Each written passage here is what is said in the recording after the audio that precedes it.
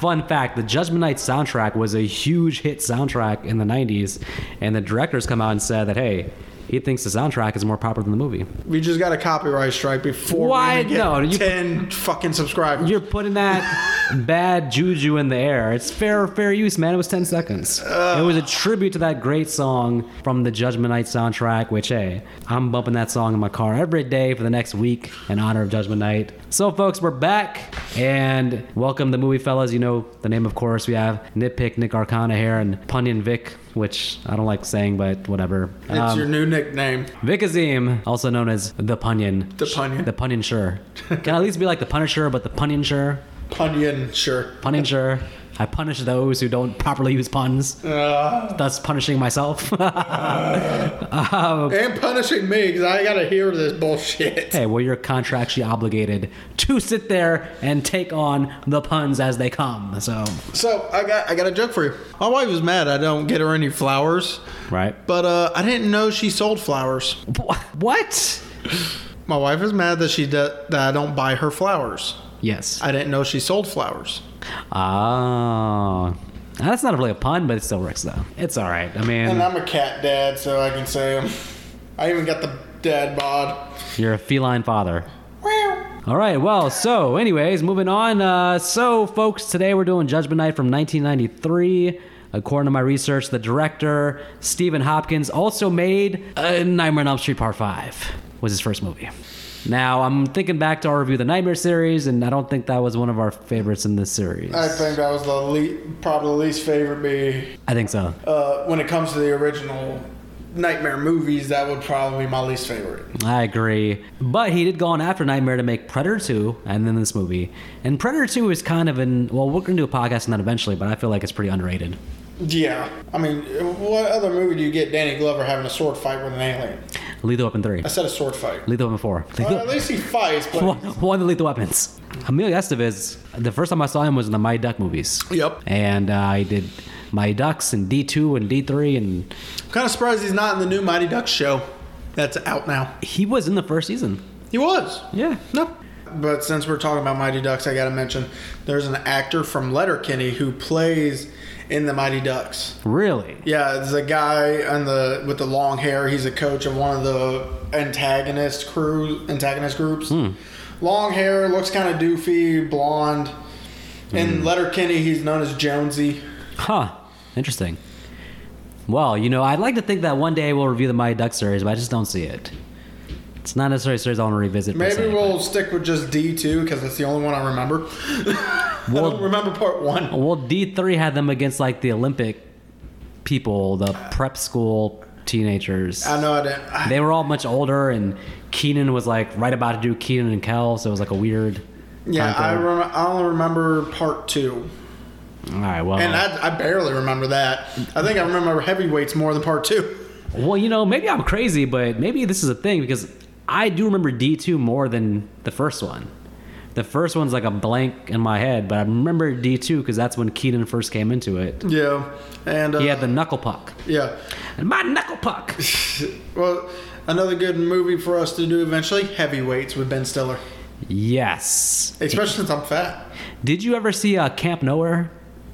No. It's in the same mold, kind of the same couple years period, but it was these kids, they make up an imaginary summer camp to go to for the summer. All the kids go there, and they have one cool adult counselor who's helping them fool their parents, and anything goes. But it's very similar to Heavyweights. And then eventually it turns out to be a slasher movie because then all the kids start dying.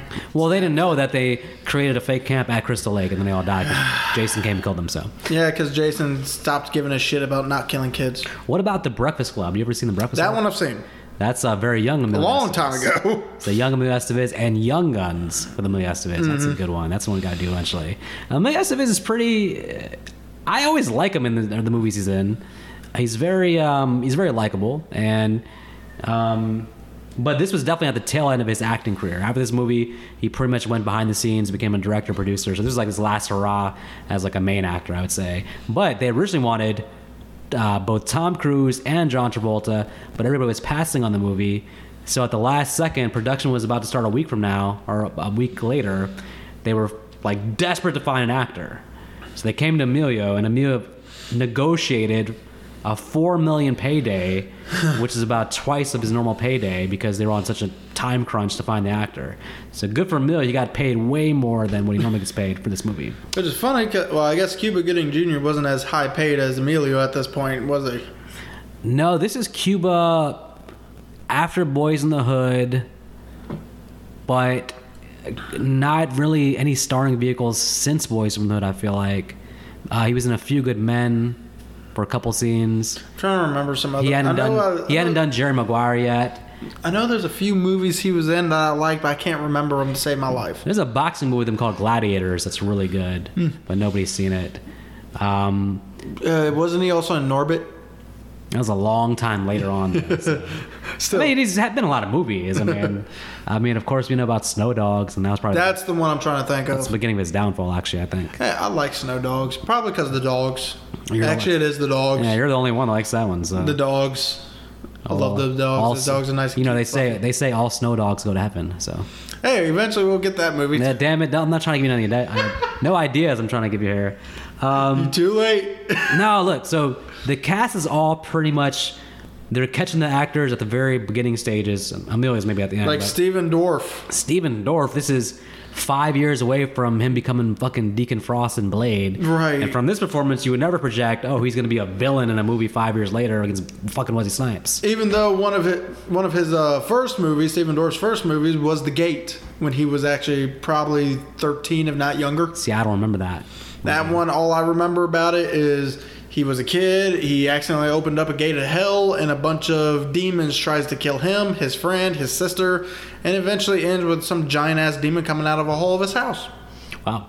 And we have actually the villain here, Dennis Leary, who back in the early 90s actually was a successful stand-up comedian, had his own show on MTV. He also later on plays Diego from the Ice Age movies. He's the Sabretooth.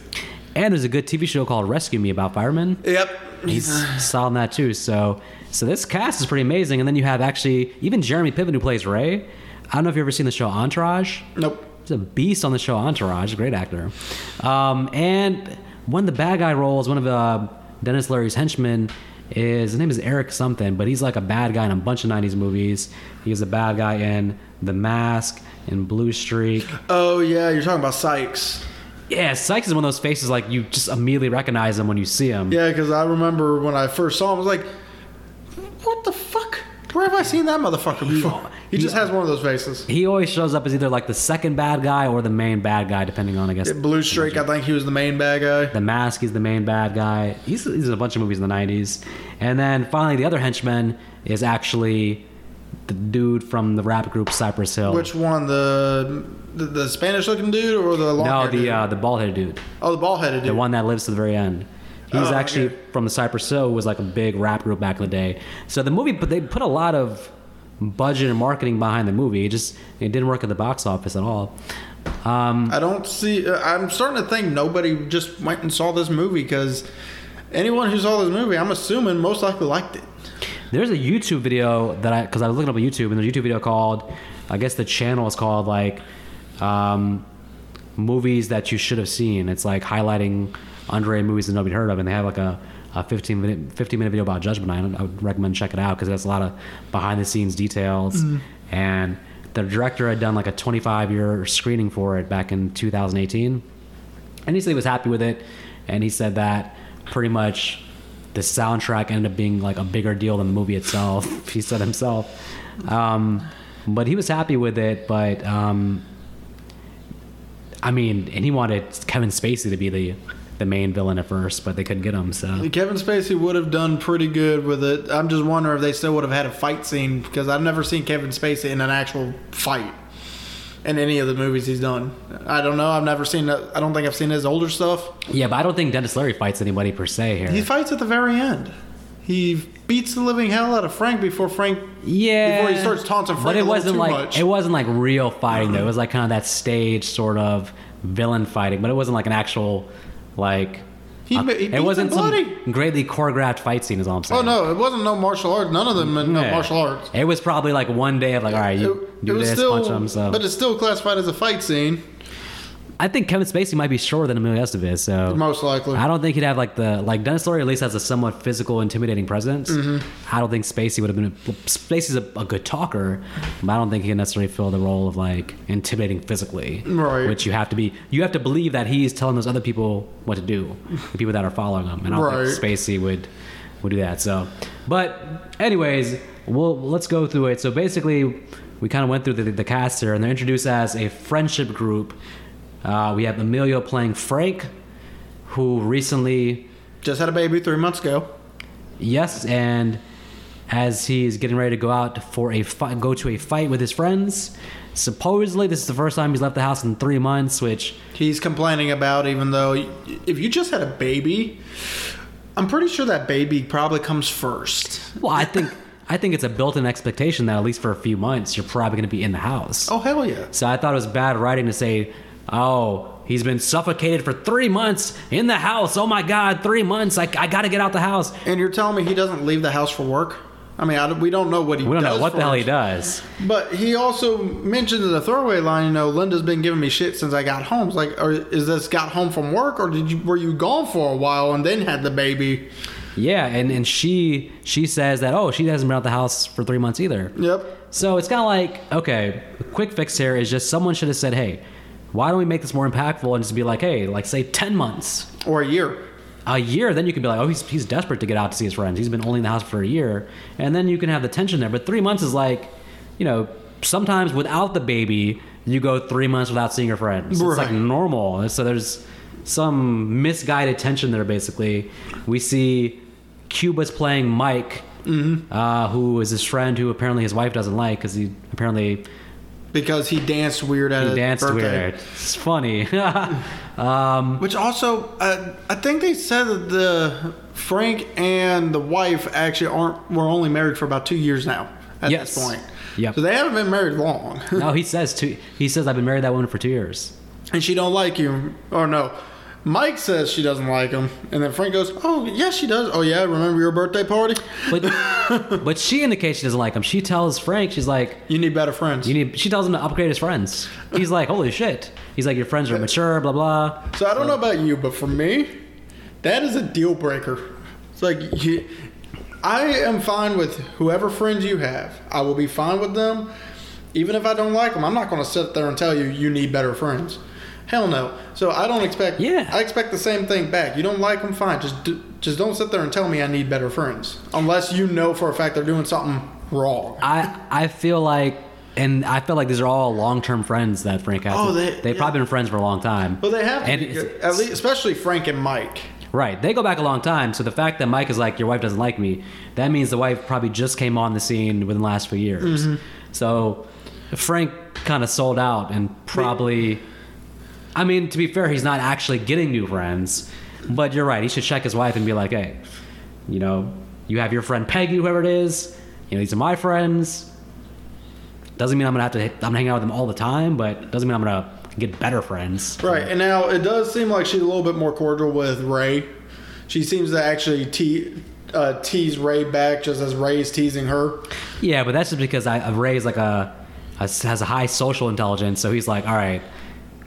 He probably sensed what was going on. I was like, let me try to make her laugh to be likable. Right. Whereas Mike is just like, yeah, she don't like me. Yeah, we'll be back at 8 a.m. And she's already like, this is exactly what I'm talking about, this motherfucker. Yeah, Mike. but still, again, Mike makes a bad impression because he comes in the neighborhood and he's like hitting on the neighbor. Okay, so she's watching. Single. Of course, he's going. So that's a good little thing because she's watching from the neighbors. So that already informs her to be like, well, Mike's picking up his date for the night. So it's all feeding into how she already sees them. So yeah, but and then Ray shows up in the fucking camper. So that was completely out of nowhere, out of left field for me when I first, because I'm pretty sure this is the very first time I've seen this movie. I know you've said we've watched it before, but I don't remember anything about this movie. So my question is, if Ray didn't bring the camper, what the hell was the transportation plan? Because clearly they're shocked by what the fuck is this camper? So it's like. Was Ray coming and pick them up in a van or something? I guess. I mean, we don't know exactly what. I know from Mike's car, they're not taking Mike's car. He had a small. Yeah, most likely only a 2-person seater. There's 4 people going because eventually you meet John, who's played by Stephen Dorff. Yeah, so basically Ray tells us, of course, he conned the dealer into taking the camper. So Ray's the con man out of the group. Definitely a con man. And then there's some other guy, I guess, that was supposed to come but didn't come. Yeah, Eric, I think they called him. So wait till Eric hears the story about what happened to his friends that night, because he's going to be like, oh, yeah, he'll never meet Ray again. Yeah, we'll talk about that later because I'm thinking about the aftermath. But they find out that Frank has invited his little brother. And Steven Dorff pulls up. Almost rams into the camper. And it's so weird. The movie sets this dude up like a hothead. How he's dressed and how he's driving, it looks like he's going to be like the hothead badass or something, right? And there's some weird tension between him and Frank that we never actually get anything about. Yeah, that's a big problem because there's some weird tension there in the first few scenes that then never really comes back in the movie. It's almost like they forgot to pay that off. So, but I gotta say, already, even Ray the Con Man, they have such a fun friend guy rapport that I'm already digging them because they're talking, they're busting each other's balls in a way that guy friends do when they hang out. It feels like they're actually really friends. Right. And we get a few snippets of, at least with Mike and Frank, we get a few snippets that Mike and Frank used to be the neighborhood badasses. Yeah, because some dude won't let them cut in front of them in traffic. Right. And again, they're still feeding into this idea that Steven Dorff is some kind of badass because he's the one instigating and be like, hey, asshole, let us in. He's like, fuck you, asshole. You want a piece of me? And then finally... So this whole Steven Dorff is a badass thing gets dropped after this like first 5 minutes. The rest of the movie's not going to show up, but he's the one like getting a fight with the dude. And the dude probably would kick his ass, what it looks like, but then Cuba steps in. Yeah, and he obviously knows the chicken wing. He did that shit quick and on point. And the guy's like, all right, get off me. Yeah, and then and this is one of the snippets we hear that Frank used to be a fighter because even Mike's like, yeah, you should have seen him back in the day. He'd be able to kick my ass. Yeah, he was like, your brother would have dropped that dude back in the day. And Ray's the only one who's like, can we stop showboating here? So Ray was never a fighter. Even if he was with the crew the whole time, he most likely was always the one that would get him out of the trouble. Well, look, Ray don't got to fight. He got that gun. He's also got his mouth. Oh, yeah, Ray can almost talk himself almost out of anything, as we'll get to later. But, yeah, and then there's a line about, hey, you're not his father. So there's, again, some weird tension between... Which makes me wonder, is it possible that maybe their father died, so Frank had to kind of take over a father role for him? I don't like when you say that to your big brother, like, you're not my father. It's like... He's not trying to be. Yeah, but in a weird way, your big brother is sort of a surrogate father. Right. Like, it's kind of a thing to your father. Like, you do take your big brother's advice and stuff like that, so it's like, you're not his father. It's like... Say that to your friend. Don't say that to your actual big brother. Yeah, like I said, it makes me think that maybe their father died and Frank had to take care of John when they were younger. But something happened lately, and maybe, I'll just come out and say, maybe this girl came into life and just made all these friendships, like, kind of strained. So maybe Frank's she's the common denominator. Yeah. Since she came along, Frank has been... I mean, I know, for me personally, I would have dropped her. But, can you really blame Frank when she's that beautiful? Maybe she got pregnant and dropped him. Yeah, she is a beautiful woman. She's beautiful, but yeah, I mean... Remember, don't stick your dick in crazy. No, don't.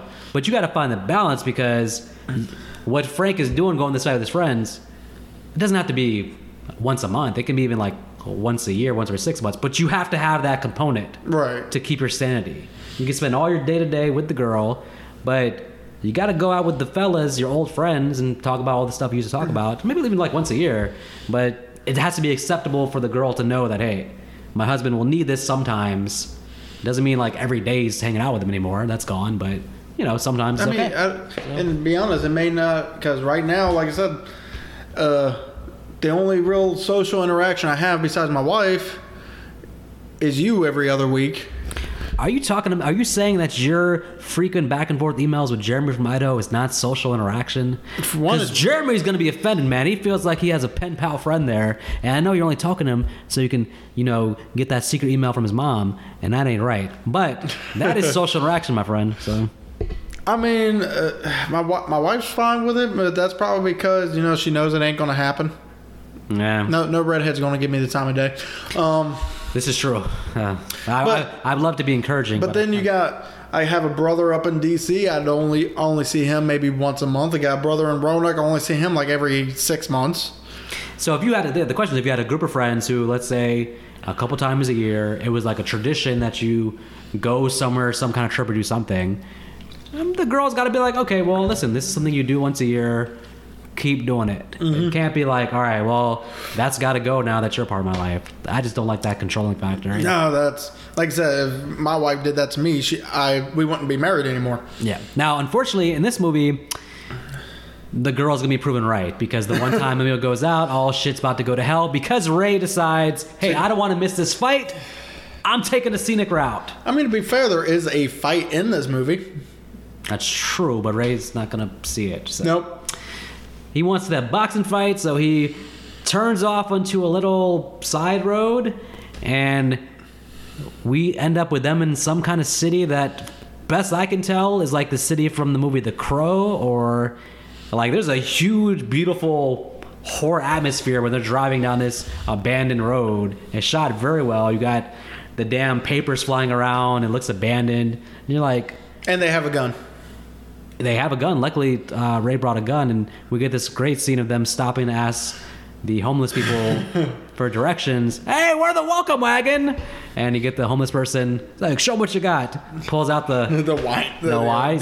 He's like, ha! He's like, ah! Just slapped my ass. Then you think the homeless people are just having fun with them, and then when they drive off, the homeless people get mad and start chucking stuff at them. It's like, I thought y'all were just having fun with them. Yeah, that was the welcome wagon. Why you get mad?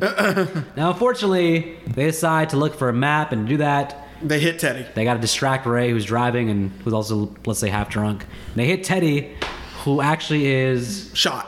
And that's actually, I don't know if you ever seen the TV show New York Undercover? No. It's an old cop show, but one of the main cops was Torres, and that's his dude they just hit. He's a good actor too. Well, then why didn't he have a gun on him? Well, I mean, I don't know. Maybe he was off. Why did he let himself get shot? He was suspended off duty, something. Okay, so my thing is, all right, we hit the guy. Yep. Okay, maybe it's reasonable to be like, hey, because Ray's like, hey. I'm drunk as shit. Ray's like, let's just keep going. But they're like, stop it, Ray. They go check him out. Maybe it's reasonable to say, hey, let's bring him onto the camper. Which they do. But they find out pretty quickly that he's been shot. Yes. And Ray makes the astute observation, hey, somebody shot him, we could all be in danger. And now this is like, to me, this is common sense. They should all be like, hey, somebody's after him. Someone get behind the wheel of this camper and go. So the rest of them go into like, I'm not saying you have to be as unethical as Ray, but the rest of them are just like in straight do-gooder mode. And they're like, it doesn't matter, Ray. We have to get him to the hospital, and we'll deal with that later. Yeah, you're going to deal with that later. So they take off. Again, they're ignoring the idea of like, hey, he's been shot. Well, you find the cops. You try to run them down, and they're like, fuck you. These are cops from horror movies. Well, the movie's not a horror movie, but they brought in the cops from horror movies because they're useless. Their lights are going off, which means they're going for something. A donut break. Yeah, but they got the intercom, and they're like, hey, loud. The cops heard them. They just took off speeding, all right? Yeah, well. But who is there for them is the bad guys. So I feel like maybe they shouldn't have made so much noise. You lured the bad guys. And actually, that's actually good writing because the idea was, hey, we're trying to get the cops, but we actually told the bad guys where we're at because we all started screaming, we have someone hurt in here. So now the bad guy's like, he's in there. Whereas if they didn't do anything, just drove him to the hospital, they may have gotten away because then why would the bad guys have stopped them? Now, let me ask this. The bad guys in their car. Yes. Their Cadillac. Their strategy is we're going to run to this big-ass camper. Yes. And we're the aggressors, and we're going to just hit the camper, and we're taking over. Yes. Fucking camper. Yes. This could have went really bad for the bad guys. I mean... What if the car just bounced off the camper, and the camper said, fuck you, and kept driving? I mean, in hindsight, it still is bad for the bad guys. Well, yeah, it's true, but because it's a movie, it hits the camper, and the camper flies into a damn alleyway, and they're trapped in the damn little alley thing. And that's when we get a jump scare. Very well done. You know, this is the motherfucker that made Nightmare 5, so he brought some of his horror movie thing to it. I just want to say, this is kind of... annoying to me for one reason. So Emilio Estevez, Frank, sticks his head out the thing, looks around, no one's there. The minute he steps foot on the camper deck, all of a sudden a crowbar just flies through like, where the fuck did you come from, dude? Knowing these bad guys, it didn't make sense because you're right. He looks around and they're playing it like this is fucking the creeper. Right. You would think like this is some straight super horror movie shit. And yeah, it's just regular human henchmen. Yeah, so how did they get there so fast without being seen?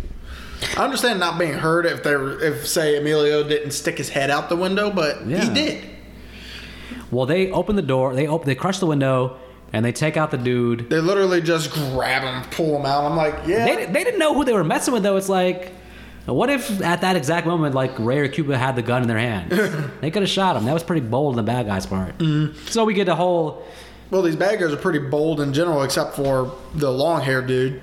Well, we find out that the guy who got shot had stolen some money from Fallon, who pulls up in a car and is, of course, the wisecracking Dennis Leary, who makes a good point. Like, what do you want me to do, man? You want me to let you go? How am I supposed to conduct business on the streets if I let you go? And of course he's like, no, you don't have to tell nobody. Bang. And this is the shot heard around the world because everybody in the camper's watching, and you get the close up of all their reactions. Right. Especially John, because John the whole time was like, we can't just sit here and let him kill him. It's like, yeah, what are you going to do? Well, this whole scene is the complete end of any idea that John is a badass.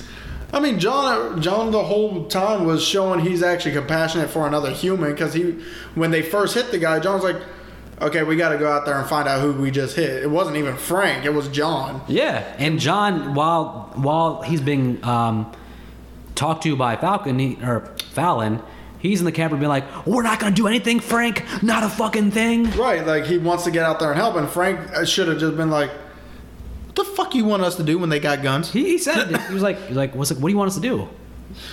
Like, they have guns. We have nothing right now. Like we can't even find ours. This is not going to be a fist fight. They're going to shoot you, John. So, anyways, him getting shot, it triggers Cuba's fight or flight because he immediately busts through the window. It's like, let's go. And Frank has the right idea to burn the camper. Blow up the camper because then it could hide where they're running to. And you get a nice comedic moment though. He's like, sorry, Ray. Ray's like, whatever. So he's like, no, it's funny. Frank says, I didn't mean that.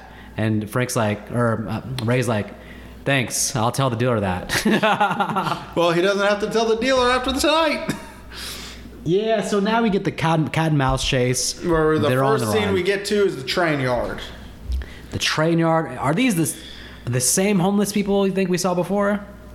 Probably. Or is just the whole city's just littered with This whole city seems to be littered with, because it looks like they're in the projects in this area. Yeah, so they're in the boxcars. But at least these people have somewhere to go to get out of the elements, even though I'm sure it's still cold in there. Yeah. But if they cuddle up together, they'll be warm. They'll survive. Yeah, they're not too nice because these people are just trying to hide there for a few minutes until Fallon walks away. And they almost get away with that. Yeah, but the problem is the homeless people, knowing that they take advantage of the situation and they're trying to get a watch, some money, everybody's wallets, Cuba's jacket. Because, as he says, I'm a college graduate. I'm a goddamn college graduate. Yeah, college graduate dude is the one that ruins it for everybody. Also, I just want to ask something. So you're giving your wallet to a homeless man. Yep. Homeless man is not going to give a shit about your ID. Nope. So if I'm giving my wallet to a homeless man, the first thing I'm taking out is my ID. It's like, look, you don't need this. This is for me. Yep. You can have the money. You can have the money. You can have the cards. Yeah. I'm taking my damn ID. And the only reason I say that me bringing this up is a waste of damn time is because it goes nowhere. Yeah. Well, once they gave the wallet, it made sense what they did with it. They had Fallon shoot the homeless guy because he's wearing Cuba's jacket. Right. And then he picks the ID, and now him just seeing Frank's ID seems to trigger him in a real he's like now has some personal vendetta to catch this guy and kill him. Because at a certain point, maybe they give up their search. But once he found the wallet, I felt like it was like Frank Fallon's not quitting tonight until he kills this guy. Yeah, which for me it just seems weird though, because now he has a way to get at least Frank out of hiding. All he has to do is say, "You come out now, or I'm going to your home at 1922 Deadwood Drive." He does sort of do that At the end? No, not as directly, but even when they're in the apartment building, he's going up the stairs and he's calling out. He's like, "Frank, blah, blah, 555 Deadwood." And Frank actually up in the apartment is like, "How does he have my address? Yeah, How does he know my name?" Yeah, but Fallon never 100% said, "I'm he- going to your wife." I think he's implying that, hey, I know where you live, without saying, "I'm going to go rape your wife and kill her." So that might be too much for the movie. So Probably, but he's I implying. still would have maybe had that part and be like, if you're not out in 5 minutes, I'm not going to open these doors. You're not out in 5 minutes, you'll survive the night. Your family won't.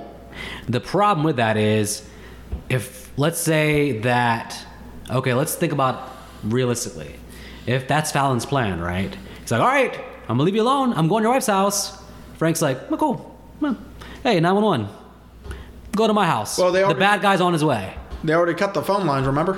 Yeah, but if he's actually going to his house at a certain point and they're free to be let go, there is police in the town. They're going to get to the police station and be good. That's What not- police?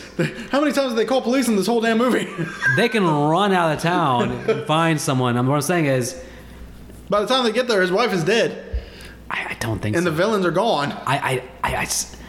Even though, okay, there's different levels of villains, right? Different levels of evil, right?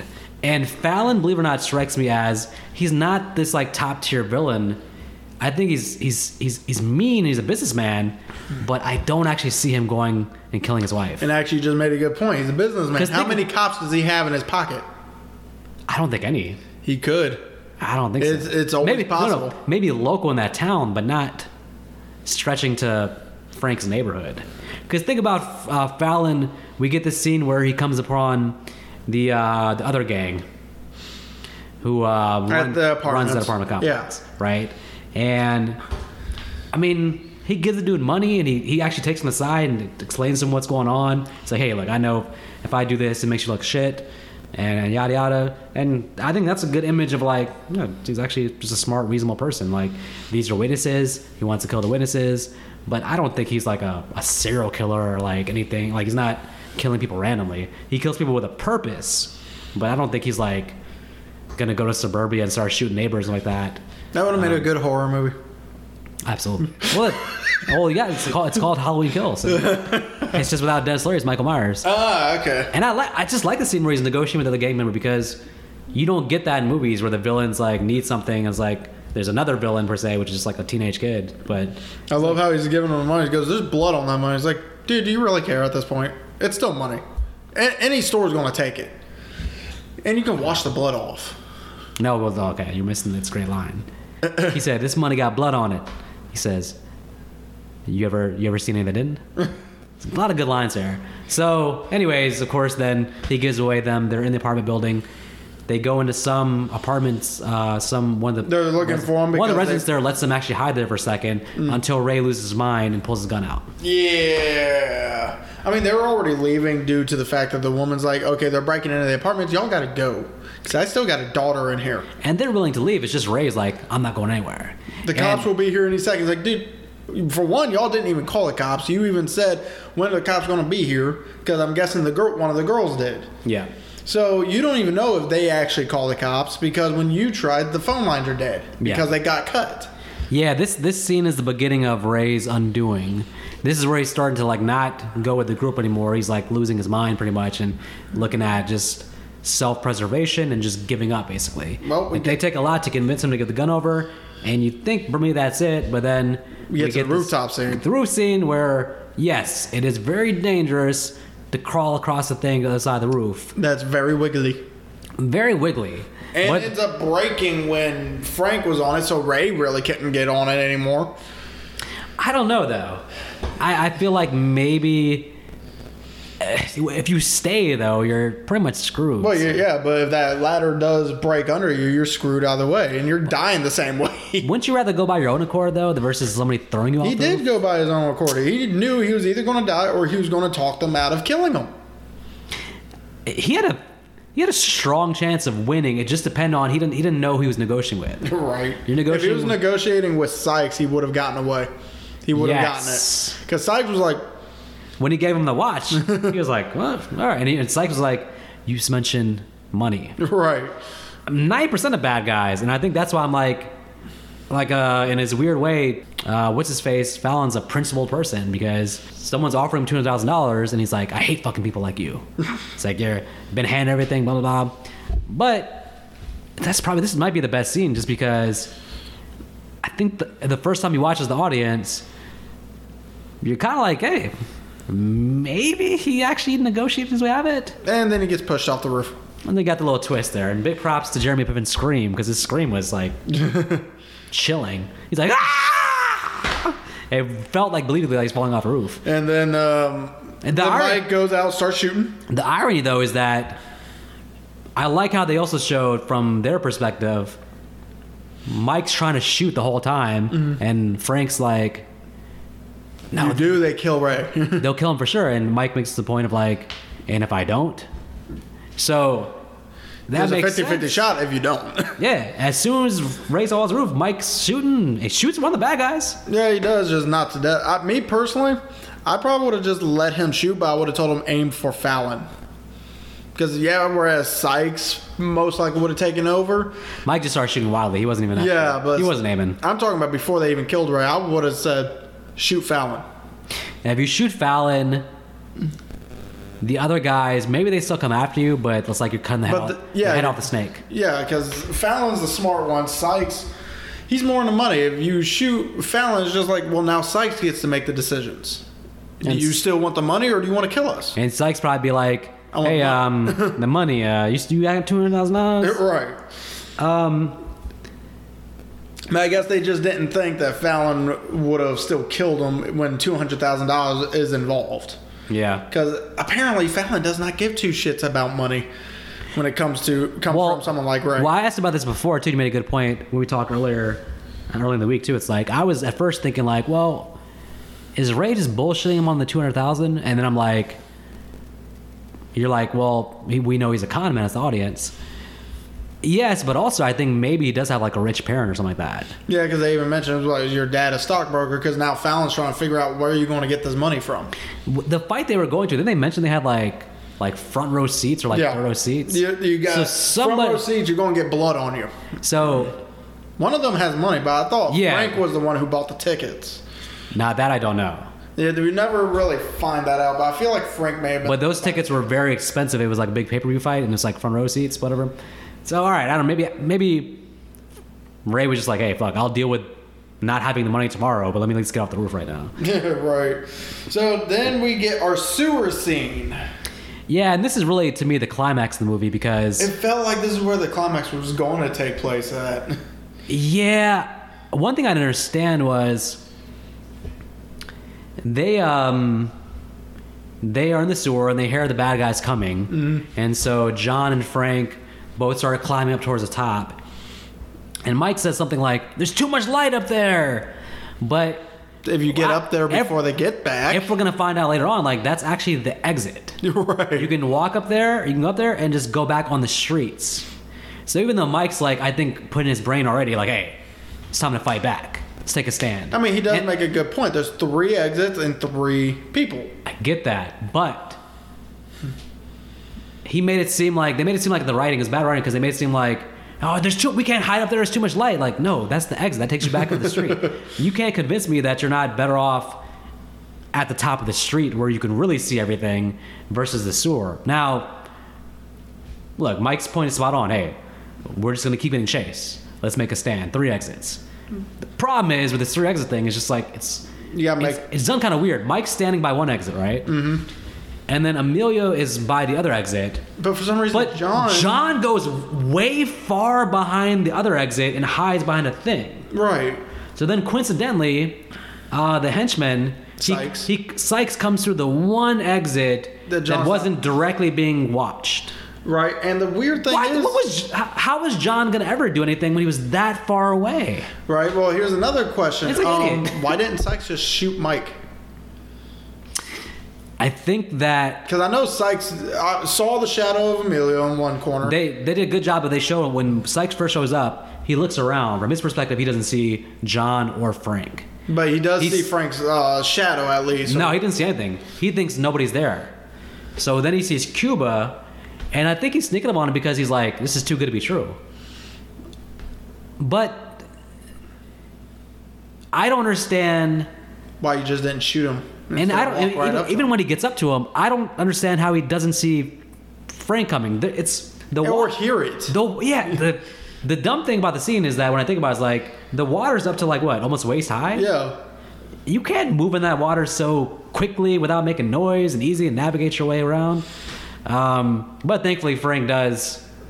I think he swam. I think he just went under and swam all the way over. Like from how they showed how the thing looked, where he was standing. There's no way, just a slight look in the left, you would see Frank coming from like a mile away. At the very least, a shadow, because John's looking right at where Frank you would is and definitely, saw a shadow. you would definitely hear it. There's no way for him to quickly make his way through the water without a splash sound. Right. So just do that scene over again where you don't establish that, have Frank hiding somewhere we can sneak on him, and don't have the water to where it doesn't make sense that he can sneak up on him. Right, but yeah, so he sneaks up on him, gets the gun, and as Sykes telling him, you don't have the balls, you give me the gun or I'm going to do to you what we did to your friend Ray. And Cuba immediately shoots him, which is great because you expect some weird struggle where it's like self-defense. Cuba actually murders him. It's still self-defense. The guy's unarmed and just basically like, hey, he makes a verbal threat, and Cuba like kill shot. Well, that's also because he knows that this guy will put his money where his mouth is. I still see it as self-defense. It's one story if you don't believe the threat. I'm glad Cuba had the gun because if Frank or John had the gun... Well, John's already frozen. He still didn't even walk up to him until they started leaving. If Frank had the gun, Frank was not going to shoot the guy. Frank was going to like negotiate with him or do something. Cuba just took care of him, Mason. All right, yeah. we're down one. And now we create this weird tension between Frank and John, and then with Mike. Yeah, because Mike was pissed that John didn't do anything. Because Mike is like, hey, all right, one down. Let's do the same process. Get back in your corners. Let's get the other two. Which, hey, at that point, it's 3 against 2.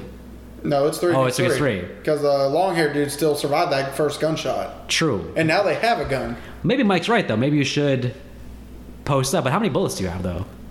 I'm sure you have at least 3. The minute someone pokes their head out, bang. Well, the problem with the whole strategy is once it's exposed that John's scared of shit, that whole you take one, we all take one thing. Like obviously John can't do shit with his side. So, yeah. And so all right, well now it's revealed that them going up is actually the exit.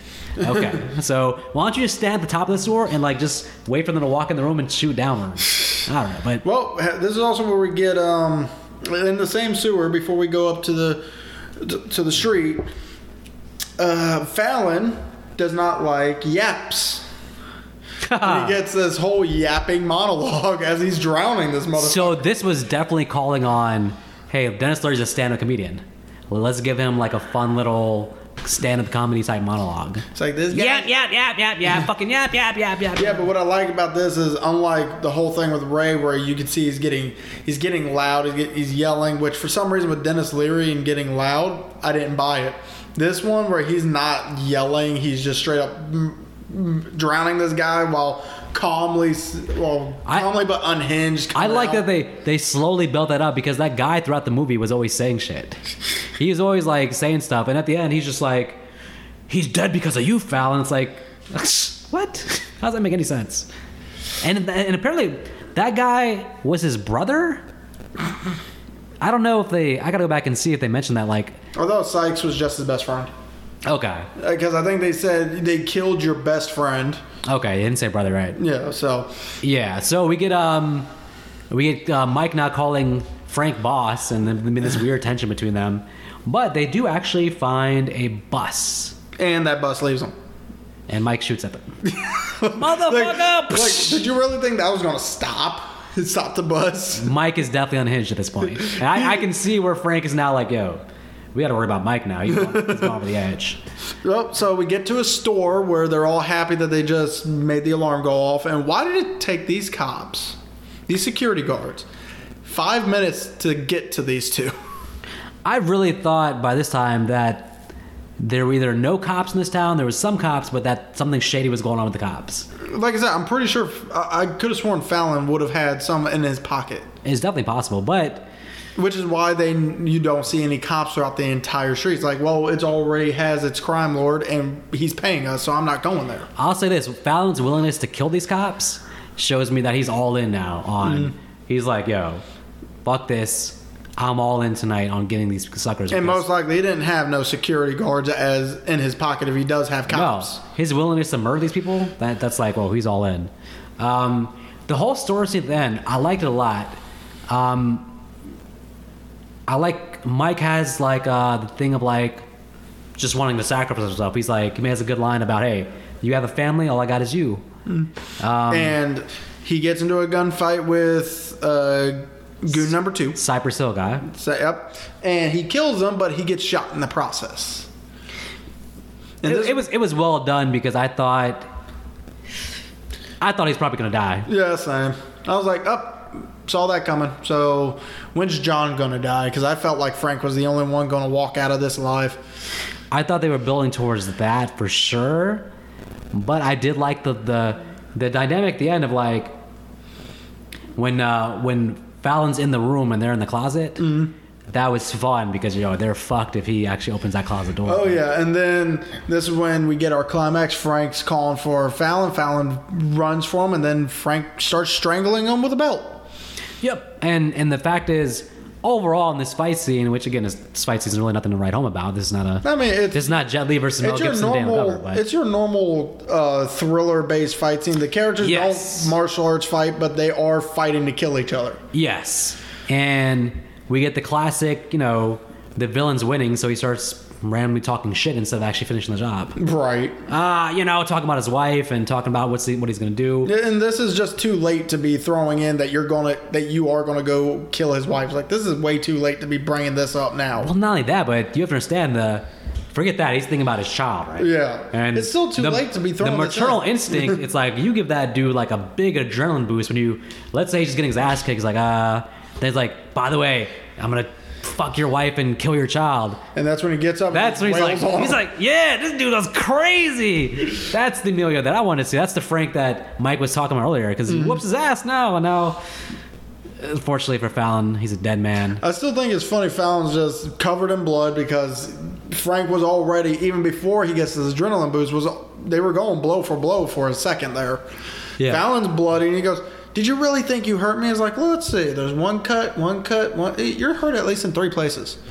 Yeah. When Fallon finally falls to his death, I'm glad they didn't do. I thought they were gonna do like the false thing where like he's still alive and he comes back. I was like, he's even being, he probably broke his neck. Like, he's dead. Let him be dead. Well, another thing that's funny that I think is just weird is when Frank gets him in that spot, he goes, well, are you gonna help me? And Frank's like, Frank's dumbass actually tries to help him, and Fallon's like, this fucking idiot, and tries to pull him down. Come on, man. At that point, they should have just had Fallon take them both, and both of them die at that point. It's like, yes, because you deserve that. You should have had Fallon laughing his ass off as he pulls him off and they both fall, and just have him like laughing like the Joker on the way down. And like I said, both of them die. Like, you fucking deserve that. It's hard to believe that after all that Frank is still like offering the helping hand, like, all right, yeah, I'm gonna help you out. So like, what if you saved him? What do you think is gonna happen? He's gonna try to kill you again.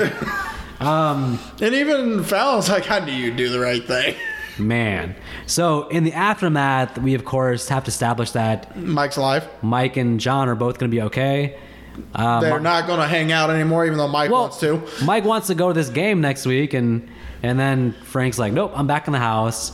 And John's like, nope, I'm not coming out.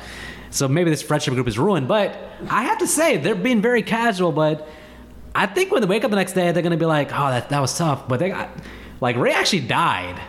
I hope Frank is always like telling the cops like, hey, his body's over there. Right. Like, the next week should probably be the funeral. Like, they're like all like, Mike's someone like, yeah, I'm going to the football game next week. I'm like, the only effect of this long term is your friend died.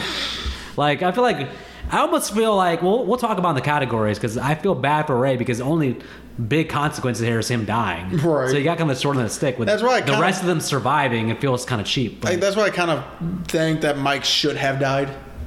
well, we'll talk about it. I think someone else should have died, but not Mike. But we'll talk about it in a minute. But I do think that them talking about the football game and all that, it's like I said, when you wake up the next day, you got to be like, hey, when's Ray's funeral? It's like it's very serious shit that hasn't really occurred to them yet, or they just don't. They want to give like the happy bow on the top ending.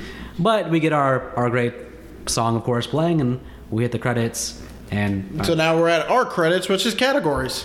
yes, sure. Best performance. This is tough, man. I love everybody in the movie, and I got like 3 choices in my head. And man, you know what though? But talking to you earlier in the week about it, like you kind of convinced me that I wouldn't initially said Cuba. I always like Cuba, but I almost wanted to go like Dennis Leary at first because he's never been a villain, so it's like a whole different role for him. But I'm gonna go Cuba because I do think he actually gets to show a lot of range in his role. But yeah, he has to go from tough guy to crazy to realizing he's gone crazy and coming back to Earth. So he does actually, it's one of Cuba's better performances, honestly. Yeah, I'm definitely going with Cuba too for those same reasons. This movie this role was definitely meant for Cuba Gooding Jr. With the way he acts, his acting range, and this movie most likely showed, hey, he can't act, so let's put him in other genres other than the typical black dude in a hood movie. You know, you should talk about also what you're telling me about the different reactions, fight or flight. You should talk about that. That's a good observation. One of the things I mentioned is pretty much you get your 3 reactions to a situation like this. You get fight, flight, which is what everyone talks about, but you also get frozen and fear. Yes. In a sense, Ray was the frozen because throughout the whole movie you see that he's just getting to the point where he's said in multiple different scenes, go on without me, I can't make it. Yep. In a sense, he is frozen in fear, especially when he realizes the bad guys are right behind him.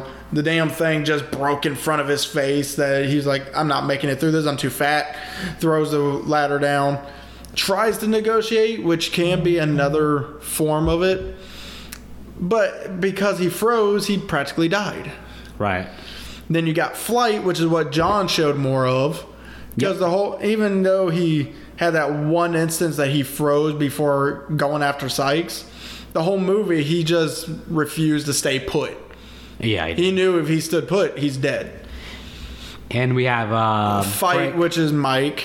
Well, Mike is definitely fight. And then you get Frank's character, who's in a sense fight and flight. He would run when need. He would run most of the movie, but he would fight when needed. Yeah, and so you need basically. My point was that you need both Mike and Frank's reactions combined together make for a good team, because with Mike you might be hot-headed and go too far, but Frank kind of brings you back down to earth pretty much. Worst performance, it's not a knock on him, but I'm gonna go Emilio Estevez just because he's kind of just playing like a generic do-gooder good guy role, and in that role he doesn't get to like have any kind of character development really. He does in a way. Basically, at the end he comes back and he has his moment where he's like angry again and he's the old Frank, but it's kind of like generic 90s good guy role. He got through at the last second. I feel like I can imagine he feels the most replaceable. I can imagine 100 different actors playing that role and doing it well. Sean Connery. Shout out also to his wife, who I just didn't like her in that opening scene. She didn't seem likable to me, but So for me, the worst performance was the cops. oh yeah. So out of everybody in this movie, I know the cops only had 5 minutes, but even if you get 5 minutes in a movie, you should still show some form of acting. You're telling me these cops just come there, oh yeah, we found your wallet, we think you may have dropped it over there. You're telling me Frank didn't tell him that, yeah, the bad guy had my wallet this whole damn situation? You're telling me, hey, what's your face? Your wife's here. It's like nonchalant that I'm pretty sure most likely would have went over everybody's head if you didn't Just Right. all the cops, the EMTs. I'm sorry, if I was an EMT, hearing some of the reactions of these three characters together, I probably would have been laughing a little. It's like you just went through this, and the first thing you're thinking of is the Bears game. Right. All right, let me think. What's the next category? The best scene. Best scene for me probably is that rooftop scene with Ray and Fallon, because it has the most tension. Because as we're going to find out, basically, this is actually the only scene in the movie where someone actually died. So it was like kind of like there was a lot at stake here. And it's just a good, it was well-written dialogue between the two, and then very well acted between Jeremy Piven and Dennis Leary. The movie does become repetitive because there are a lot of scenes like kind of just running type scenes. Oh, there's all three. You got three major scenes, and they're all exactly the same, pretty much. You got once they get out of the camper, you got the train yard scene. They run to the train yard, they hide. Then they run to the apartment, they hide. They run to the store, the sewers. They decide to fight back, but that's the only difference. But then run again, and then they run. And then they get to the store. They hide when they realize that's not going to work no more. Then they fight back. It's a chase movie, and it's kind of like I feel like how I felt about Cry Wolf, where it's like there's not so many scenes that stand out. It's more the collective movie itself. But that rooftop scene was solid, and even like when you look at the movie on YouTube, that's the one scene that has tons of views. People go back and watch that one scene. It's the most popular scene in the movie by far. So to be honest, I'm giving it to the same scene. It's intense. Fallon. The only thing I didn't care too much for was Dennis Leary just getting loud. It's like we already see you can show anger without being loud, and for some reason, when Fallon got loud, it kind of took me. It felt like he wasn't even Fallon anymore, because that was the only time he gets loud the whole movie. Yep. So he got under his skin. It just feels weird, but I still give it to that scene because it is intense. And you're wondering. And by the way, if Fallon didn't have his temper, maybe he would have taken the $200K offer. Yeah. Because his henchmen clearly were like, oh, shit, yeah. Exactly. And then you got, because this is also where Mike is slowly starting to get to the point where he's just going to say, fuck it, we need to kill him. And I honestly thought Mike at one point was going to screw everything up and just shoot one of them before Ray gets thrown off the roof. Right. Even with Frank there, I feel like Mike would have just done it. Yeah, true. Which, again, if he shot and killed Fallon there, the movie probably would have been over, because Sykes most likely would have been like, yeah, I'll take the $200,000. It'd been a good twist. Oh, he actually shot Fallon. This movie started 45 minutes ago. Fallon's dead. Yep. So, worst scene.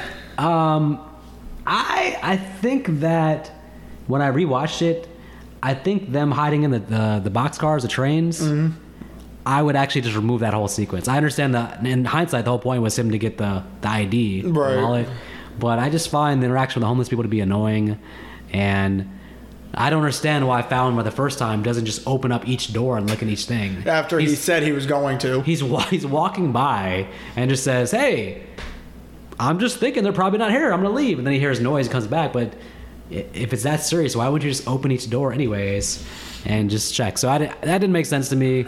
And then... For me, it's the opening. I don't know why. I just have an issue with somebody telling another person, especially one you're supposed to love and respect, no, your friend, you're not allowed to go out with your friends. They're pieces of shit. Or, again, they make Frank almost unlikable because I've been trapped in this house for 3 months ever since we had this baby. I need to get out. It's like, well, what do you think she's been going through? Most likely she's the one getting up every night when the baby's crying to feed him. Right. How many diapers have you changed? When does she get to go? Does she get to go out for a weekend after you come back home? What's going on here? And also you have to think, what's the purpose? Is the purpose to make us feel bad for her or make us feel bad for I don't feel bad for him? Either of them. I just feel like this is a bad relationship. I see both sides, but I feel like that being a problem, and I don't like that ultimately she's like, your friends are mature and this is a bad idea. And let's be honest, after what happened, he's never going out again. He's never leaving the house. He learned his lesson. There will be no guys' night outs anymore. Plot twist. Fallon is this woman's brother. Oh, there you go. The only reason Fallon doesn't mention it is because He doesn't want the relationship to end because she actually likes him. So instead, Fallon tries to kill the friends, but was going to leave Frank alone. Fan fiction. This is why we can't have. This is why we can't have nice things. All right. Well, okay. Well, to keep track of Predator, the Tremors are predators from the planet. Predator worms. I don't even remember what you said about Scream last week. I don't even want to bring it back up again. But that Ghostface was a hitman, and the reason the ending reveal of the killers being now not able to kill anybody is because they're not actually the killers, but Ghostface is a hitman that they hired. So now they got to play the part because Ghostface left. I'm so happy you reminded me. And now that Fallon is this girl's brother. Yes. How do you think he knew she was Italian? Because he's Italian too. So, what I would change, there's two things I would change. Oh, there's one thing I would change. So for me, there's two things. One thing is we definitely should have found out more about Frank and John's relationship and why they're estranged as brothers and why they have some kind of tension. They dropped that at the beginning of the movie. Mm-hmm. The other thing for me, I feel like, okay, it's kind of cheap that Ray's the only one that died, right? You have to kill someone else, right? If the final fight is going to be Frank versus Fallon, and obviously Frank is being pushed to the edge, I'm killing his little brother and adding the highest stakes then. I'm killing Steven Dorff. He's the second death scene. I don't know how you do it. I didn't figure that plan out. That's for people doing the fan fiction. But I'm having Steven Dorff die also. Yeah, you can kill Cuba, and that's a predictable thing to do. But I'm killing Steven Dorff and having Frank lose his little brother and now think, oh my God, the only family I have left is my wife and my baby. And now the stakes are heightened. Make the sacrifice, director, writer. Let Steven Dorff die. So, I guess technically I would change two things. It depends on what would have been changed if I wrote it. The first, I kind of already... There would be predators and tremors and a lot of things. So, killer clowns, probably. No. So first, I kind of already talked about it. You know, if you still had Frank versus Fallon and Frank decided to be the dumb one to try and help Fallon, I would have had Fallon and Frank both fall and die. Just because Frank did that stupid-ass bullshit. That would have been one change, but if they decided to go with this next change, you didn't need that. Frank gets injured or dies, and then John has to get over his fear and finally fight Fallon one-on-one because Cuba's still hurt. But Frank dies, and then John fights him. I'm down with that if they... And then we get... If they give John more development, basically. I feel like they keep him really as like a side character, and they don't let him actually... You don't get a deep dive in him the way you do with even like Mike. So you got to build him up more if you're gonna give him like the final fight. I feel like so. Yeah, but still, and then we can finally just see where he goes crazy, finds a vampire, gets bitten, and becomes Deacon Frost. There you go. I got a fun scenario. We go completely crazy. We kill the brothers. We have Ray and Mike as the last two at the end. That's just a weird dynamic. That sounds interesting, though, doesn't it? Yeah, but we kill the brothers. But it could still work because Ray would be the brains, whereas Mike would be the strength. Oh, together you got that's brains and brawn right there. Yeah, that would work. But you gotta kill off Amelia. That's I'm fine with that. I'm good with that too. He can go back to coaching the Ducks, and then get taken off when he doesn't get vaccinated. Yeah, exactly. All right, my final thoughts. Listen, I gotta be honest. The soundtrack is pretty damn good, so I would listen to the soundtrack. But this is one of those underrated movies from the 90s that nobody talks about, nobody's seen.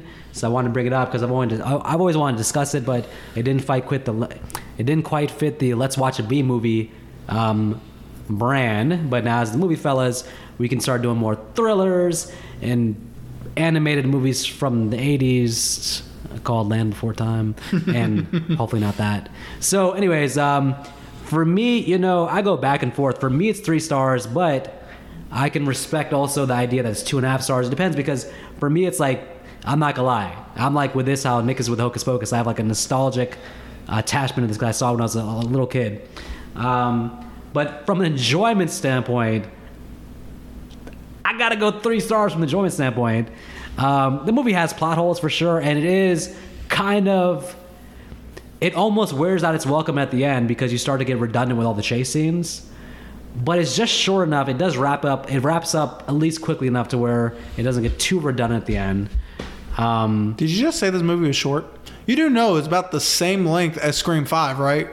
No, well, the Scream. It's an hour and 50 minutes. Scream 5 was short too, so. No, it felt short. This one felt like an hour and 50 minutes. Well, Land Before Time felt like 3 hours. So. Land Before Time felt like an hour. What I mean is that at least it wraps it up before they add in 5 more chase scenes. All right, so I'm gonna settle. Actually, I'm gonna settle with 2.5 stars. I'm gonna say for me, if you added my bias is 3 stars, but I can see where there's some holes in it. But it's still a very fun movie to watch, and that's the bottom line. So for my final thoughts, the characters. Oh, and by the way, I gotta say, such a great cast. I love the cast in this movie. Go fuck yourself. Ah, shit. Yeah. Oh, Look you with the bright light. I'm gonna pack up your process. Oh, why did you do that? Because you can't be seen your ass. Wouldn't that be a good thing? All right, you happy? Is that better? Yes, actually. Right. It's not right in my face. So, final thoughts for me. The cast was good, minus the cops. Oh. I mean, what cops, really? Cast was good. Score was actually pretty good. The lighting could have been better, but a lot of scenes it still worked for the situation, and it added good amount of tension to it. The suspense scenes were pretty good. The villain did a good job. Unfortunately, I just cannot get over all these chase scenes. It's very repetitive. I agree with that. Every scene is exactly the same. You run, hide, run, hide, run, hide. And event. The plot needed more. Towards the second half of the movie, the plot needed some like new developments. John and Frank's relationship didn't get built up for whatever they tried to set up in the beginning scene. There wasn't really that much stakes because only one character died. If they had a second death, there probably would have been more. There were stakes for Ray. Yeah, that stake was a broken ladder. So, overall, I'm actually going to give this movie a 2. It's a fun little thing to watch every now and then, but I'm probably not going to buy it. So, overall, everybody, as usual, you do not have to go home, but you got to go home and go to sleep. All right, folks, and remember also, folks, please subscribe to our YouTube channel, Movie Fellas. All our episodes are there in full, and please leave feedback and comments, and we appreciate all your support. And if you leave no feedbacks, we will get Jeremy to come after you. Yes, but not his mom. Not his mom, no. All right, folks, until next week, you take care. Thanks so much.